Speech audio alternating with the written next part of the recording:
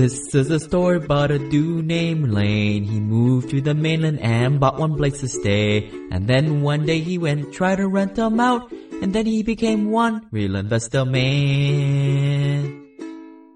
Hey, Simple Passive Cash Flow listeners. Today we have a Simple Passive Cash Flow Hui Deal Pipeline Club member who's invested in some deals and has an absolutely crazy story to share with you guys. Now, the people that sign up for our group and especially come out to our events are definitely not average. I think a lot of you guys say that, yeah, I can't talk about like how much money do I take out of my retirement account to make my AGI not go over certain thresholds so I don't pay those taxes, not buying a house to live in. Like my friends, family, coworkers think I'm absolutely crazy and I have nobody to talk with. But if that's you guys need to get involved with our tribe. Go to our networking section and event section on the website to learn more how you can get more involved. Or if not, just join our investor club, simplepassivecashflow.com/club. But everybody, I think, in our group, the common thread I see is we're not trust fund kids. A lot of us are first generational wealth, which means our parents did not have $1 million. My parents didn't even own real estate. They told me not to ever buy stuff and have people live in because people screw it up. Boy, were they wrong. But everybody who comes in, they're very frugal. Actually, a lot of people did a lot of crazy stuff in their 20s, such as travel hacking. If you guys remember the mint coins where you buy $10,000 of coins and take it to your bank so you can get the 2% on the credit cards. Had one guy who rented a storage closet so he could build the IKEA furniture so he could sell the pre-made furniture on the internet. Daniel, you got any crazy stuff like that from your earlier days? When I was 18, I got bit with the network marketing bug, the multi-level thing. So I tried that for a long time, going from different one to different one. I was hanging out with the people that were making all the money.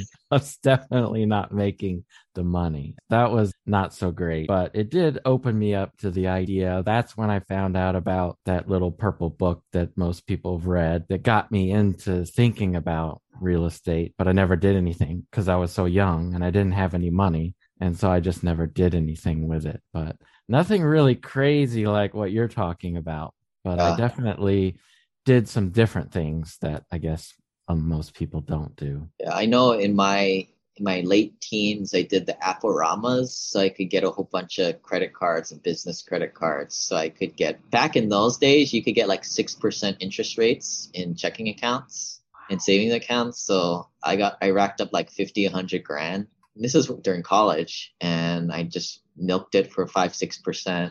And then in my early 20s to my 30s, I did that. Those rewards checking accounts, the ones where you have to make 12 debit card transactions, get e-statements. I had 4 of those accounts because a lot of times you max out at 10 grand per account. Some accounts I could set up Venmo or PayPal transactions, so I could do that from the comfort of my house. But there was always that one that I had to actually go to the freaking gas station and pump 12 transactions, but you couldn't do more than 4 because they would flag your account. Wow. And they'd shut you down and they would call my cell phone. That was like the low point of my life doing this stuff. I was like, what am I doing? It was like 40 degrees outside, driving around to all these crappy gas stations and pumping small microtransactions so I could hit my 12 transaction so I could get my 3-4% at the time. I'm a recovering person today, but so Daniel is going to be talking about a really cool story, and it's just mainly for fun.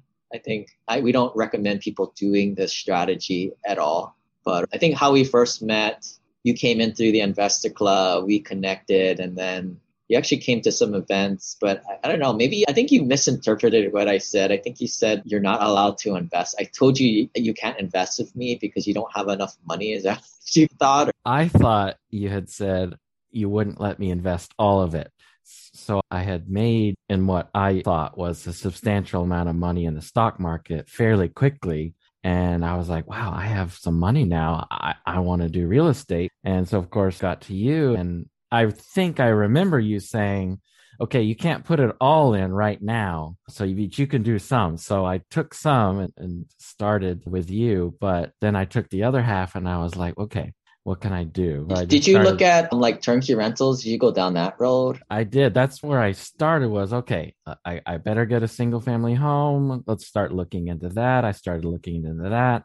And then I started finding the turnkey rental companies that were out there, and I was following the breadcrumbs, so to speak. And I just kept thinking to myself, once I do one or two of these, there's got to be a bigger way of doing this. I was thinking, what about the people that do the apartments? Maybe I could check into how they do that. They must pull their money together, and started looking around. And that's when I found you, started listening to what you were saying. I was like, this is it. This is exactly what I'm wanting to do. And so I set the single family home part aside and just went straight in and took my other half of my money. I was like, okay, what other kind of business can I do for now to make money? And I had originally looked into doing vending machines because I thought about that a long time ago.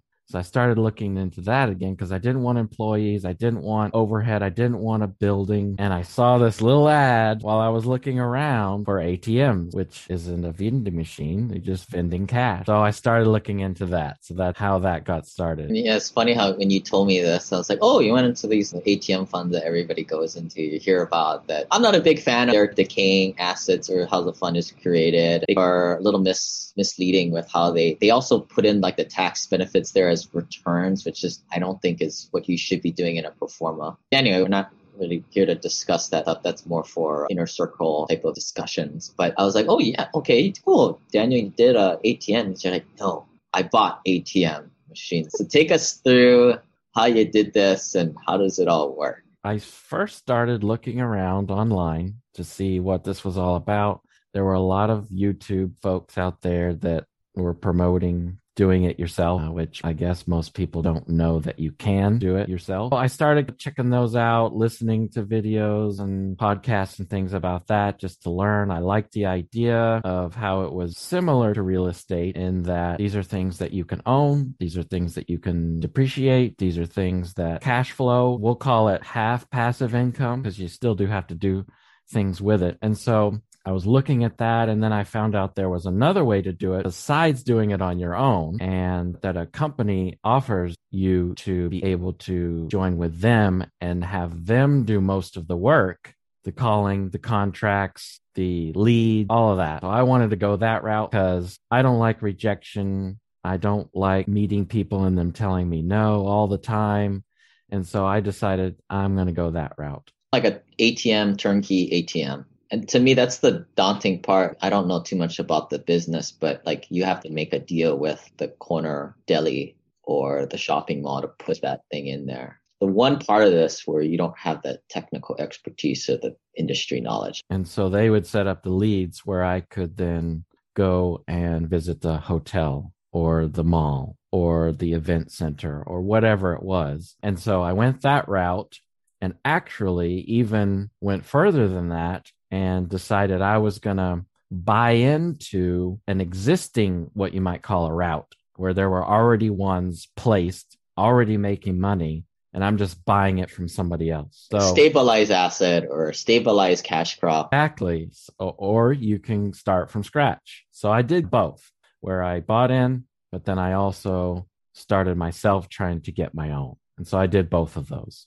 And obviously it costs more money to buy in than to start from scratch. And it's definitely more lucrative to start from scratch, but it also takes a lot longer. And there's far more rejection involved in doing it on your own, so to speak, trying to find your own leads and that kind of thing. It varies depending on how you do it. And not that they always have it where you can buy in. They don't. They just happen to be doing an acquisition at the time. And so they funnel those out to those people that want to do it that way as well. If you've been following my journey, I've been selling my initial real property and transitioning into syndication deals lately for a more purely passive investment strategy.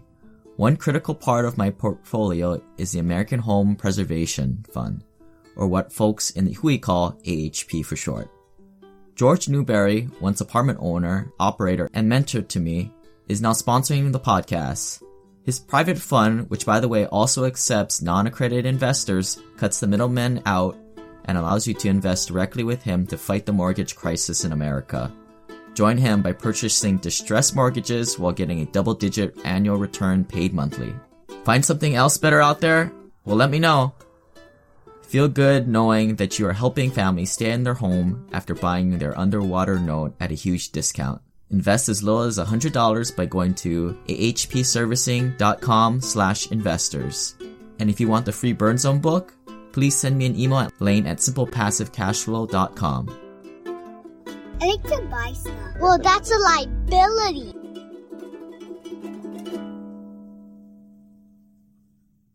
Now, there's a lot of this stuff. You got to be careful here. Daniel can't reveal all the numbers and everything. I think he likes beer. So if you guys see him in real life, I'm sure you can bribe him and he'll tell you all the dirty little secrets. But just to give people some magnitude in their head, what does one of these ATM machines cost? If you were to do it on your own, and if you're using these kind of property management type of companies that kind of get you going. I think an easy way to think about it, and again, I'm not an expert, but from what I've learned, you can get an ATM for a couple thousand. If you want to go turnkey, let's just call it, just double that. So 4,000, let's just say. Then, of course, you're going to have to put money in, and that is going to depend on what type of place you put it in. So if you're in a mall, you're going to need a lot more money than if you're at the tattoo shop around the corner. The amount of investment on that side of it varies drastically.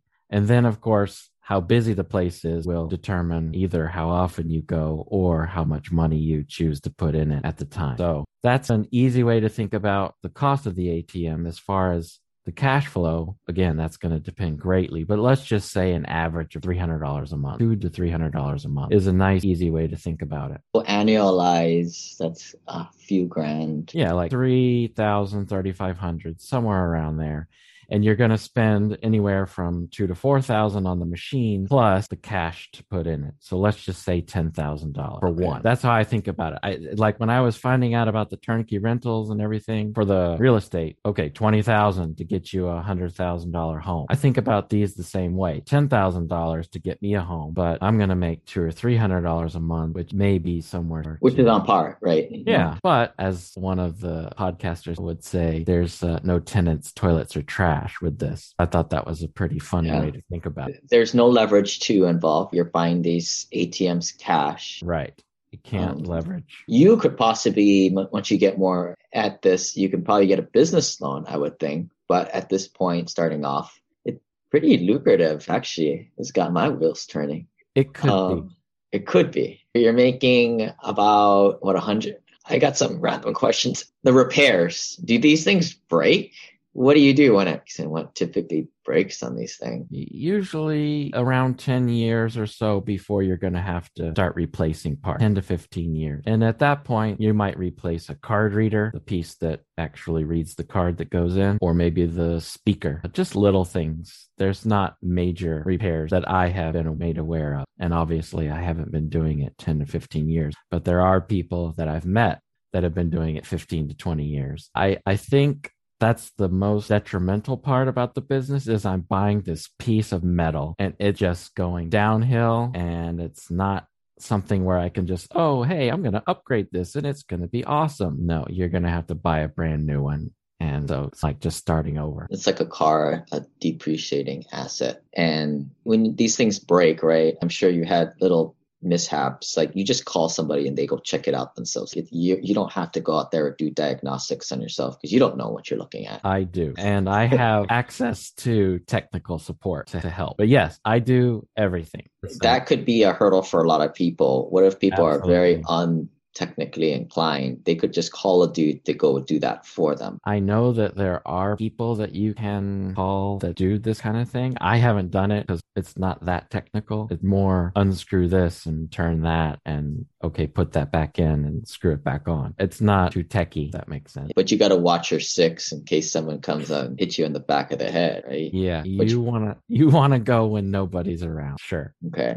Yeah. So tell us, okay, now this is the fun part. You got to feed this machine in. Daniel's not made of money, so he's not overflowing this thing with 10 to 50 grand in an ATM. You can't even put that much in it, even if you wanted to. You got cheaper real estate, so the throughput on these things isn't super high, I'm assuming. How often are you refilling these things with like 5 grand, 10 grand or something? Something like that every week or two. Just depends on the location and how it does. You got half a dozen of these things? Yeah, I have 8 technically. Okay. So how much, take us through that day. Like when do you go? So it's just a route that you drive, right? Like a paper boy. Yeah, I That- go, I get my stuff ready. I go, I fill them up. I download the transactions on a little SD card and I go home. It's really quite So boring, but that's what I love. you're missing I out the being good part. You go to the bank, you pick out Oh, what, yeah, I forgot about that. 40 grand of cash. Right? I'm telling you, the first time I went, it was a little dicey. So I go to the bank and I'm like, all right, give me 40,000, or whatever. I don't remember what it was, but it was a lot of money. And these were not hundreds. So it was more than you would think. And so they're just they're like stacking just stacks. It was like a movie. I was like looking around. Is anybody else here? It was fun. I felt like I was robbing them, but How much shoeboxes of money is that? 40,000. It'd be like that. Okay, just one or Four, two. 4 stacks of 10,000 or something. You should make like a YouTube channel of just like you going to the bank and like getting all this money and putting it in your car or at home and just stacking it. People like that type of stuff. Oh yeah, it's all over. It's already out there. I couldn't do any better than whatever is out there already. You can watch people do their little videos. It's funny. You're taking this money around. You got to be safe, right? You got to be cool. Sure. Yeah, I am, I guess, maybe lucky enough. I don't know. When I go there, I go when nobody's there. So either before the place is open or whatever. Obviously, I know somebody that's there. It's very low key for me, which I'm very happy about. I would definitely not want some convenience store where I have to go and there's 20, 30 people in there. That's not smart. Because the institutional guys are sending in 2 dudes about 2 times your size with guns and a big truck. Oh yeah. Oh yeah. And it's even funnier to me. Sometimes I'll go to a particular place that I have and the armored truck is outside and I'm just laughing because they have no idea what I'm doing. And if they know, they would probably laugh as well. Are you like trying to lift weights, at least look the part, or I no? just try to look like your everyday Joe walking around. I think I do okay. I hope you don't have your like earbuds in your ear. At least you have some situational awareness. Yeah, I don't. I'm good. I'm watching around. So one question I always ask for like when you vet any investment is the aspect of insurance, right? What is the worst can happen? And that's okay if you can mitigate that. Like some agriculture deals, you can insure the crop in case it burns or there's a flood. That's another one. Like some guys like to play around with like sports cards. That just stresses me out. You're not keeping that stuff in a safety deposit account most times. You're gawking at it in your bedroom. And you can smudge a corner, or your house could catch on fire. Maybe it can fall under your homeowner's insurance, but is there any insurance with this stuff? What if somebody does whack you in the back of your head and takes your money or steals the ATM machine? That's very common. You see it in all the movies. They chain it to the back of the truck and drag it around Main Street. I guess the way I think about it is the type of locations that I chose to go with are more I don't want to call them higher end, but just less in areas where that kind of thing goes on. So convenience stores obviously are going to have way more opportunity for them to hook that thing up and rip it right out. Whereas mine is in a location where it's not even near the front door. So it's just literally not possible for anybody to do that. Not to mention, you can bolt them down to the floor. That definitely helps a lot. Most times in my reading and looking around is they're stolen because they're not bolted down. They just throw the ATM in there and that's not too difficult to rip out because it's not anything to rip out. You just take it. Yeah. I haven't really had to think about that much, thankfully. Maybe don't think about it. But as far as insurance, I know you can insure the ATM and I'm required to through the way I do it, but I don't believe you can insure the cash. I've heard some people say you can. I've heard other people say you can't. My research says you can't. So I wonder if they take it. Yeah, but once it's in the machine is locked up, you're covered at that point. Maybe you can cover it on your homeowners. Of course, you're going to have to talk to your insurance guy off the record first, because they may not like this idea. Oh, they won't. I guarantee they won't. It's just even getting a bank account is not easy. Yeah, this is like a money launderer's dream. This thing. Absolutely. Yeah,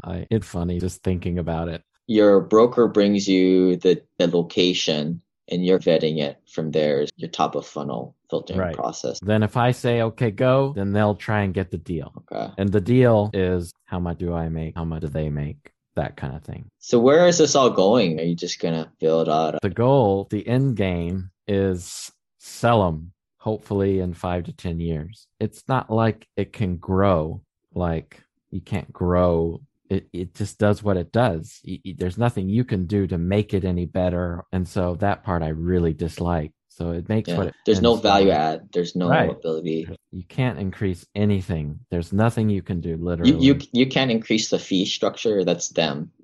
Nope, I can't change it. And the kinds of deals that they get when they sign the contracts are usually 1 to 3 year contract. After that, I haven't been doing it long enough to know what happens after that. What if they say, no, we're done. Get your ATM out of here. I guess I go find another place. I wonder if your broker's business plan is that you're captive to them, but maybe you can be your own like kind of commercial real estate broker and find other ATM folks. So maybe that's another part of this business you might want to build out, where you start to build lists and cold call, cold email different owners and make a deal with them. Hey, would you like to have an ATM machine? Here's the splits, and try and cutting that company out if you're so inclined, right? That's how you want to use your time. Technically, I can't do that. But if I didn't go the route I went and you did it on your own, that's exactly what you would be doing. You'd be going and meeting owners of businesses and trying to see if they'd let you put it in there. A lot of times you might not even pay them anything. And that's how you can technically make more money doing it on your own. But it comes with also other things that you have to deal with. The people that call when they say that it didn't give me money, but it took my money, but it didn't give me the money. I don't want to deal with somebody calling me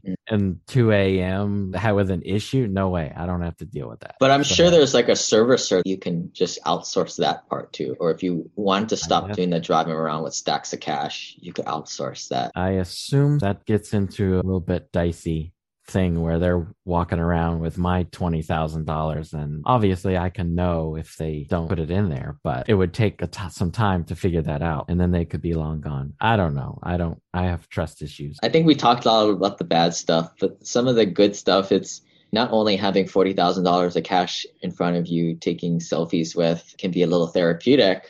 But you mentioned to me last time we saw each other that you enjoy the paper route aspect. Yeah, I like driving around. I like doing my own thing. I like being low key. I just do my thing and it works for me.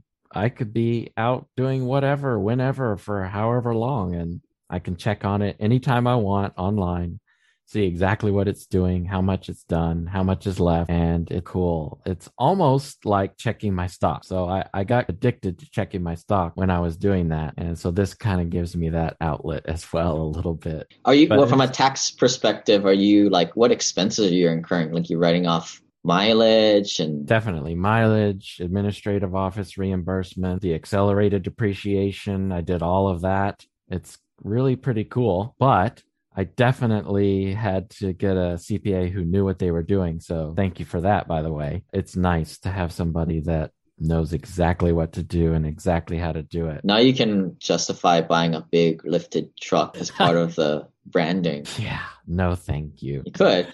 You could also justify a big pit bull or any kind of cool dog that makes you feel safer to go on your runs with you, and a gun that could be a business success. I don't know. Is there anything else that you could write off that would be necessary? Not really anything else, just normal expenses, buying paper and different things like that. The bonus depreciation was definitely the biggest and most lucrative thing that I could write off. So that was very helpful. Yeah. Maybe a gym membership. Maybe you could put that one in there too. You could. Or maybe a bunch of tattoos on your that would make you look a little bit more the part. I definitely don't look the part, I know. Cool. Yeah. Any other insights from this little fun money-making activity? I think only if you're going to do it all from scratch. If you're going to buy in, it's fine. It's just when I compare it to what we're doing in the Hui Club, it doesn't really compare unless you do it all on your own, and it's going to take you a while to build it up. And so if you're willing to do that, or you like doing that, might be something to do. But I like the more passive route than the half passive route, especially if it makes the same or more. Yeah. I think what I like about this stuff, and a lot of people have that itch, right? checking your stocks, seeing the money hit your bank account, whether it's like a short-term rental, something like this, or some kind of side gig, or maybe note investing, something that a lot of people live in places where they can't invest, something that is fun, like a hobby to them to justify some expenses. I think this is add that to that list. Yeah, I agree with you. Definitely. Thanks for jumping on, Daniel, and a lot of cool stuff you guys are doing. Of course, this is the simple passive cash flow group where we try and keep things simple and passive, and this is very unsimple and not passive at all. But I think it's a lifestyle, and you always have the wheel spinning. Come and check us out, meet folks like Daniel, hear his crazy stories when they happen. Hopefully they don't happen. And yeah, thanks for joining us, and we'll see you guys on next week. Bye. Thanks.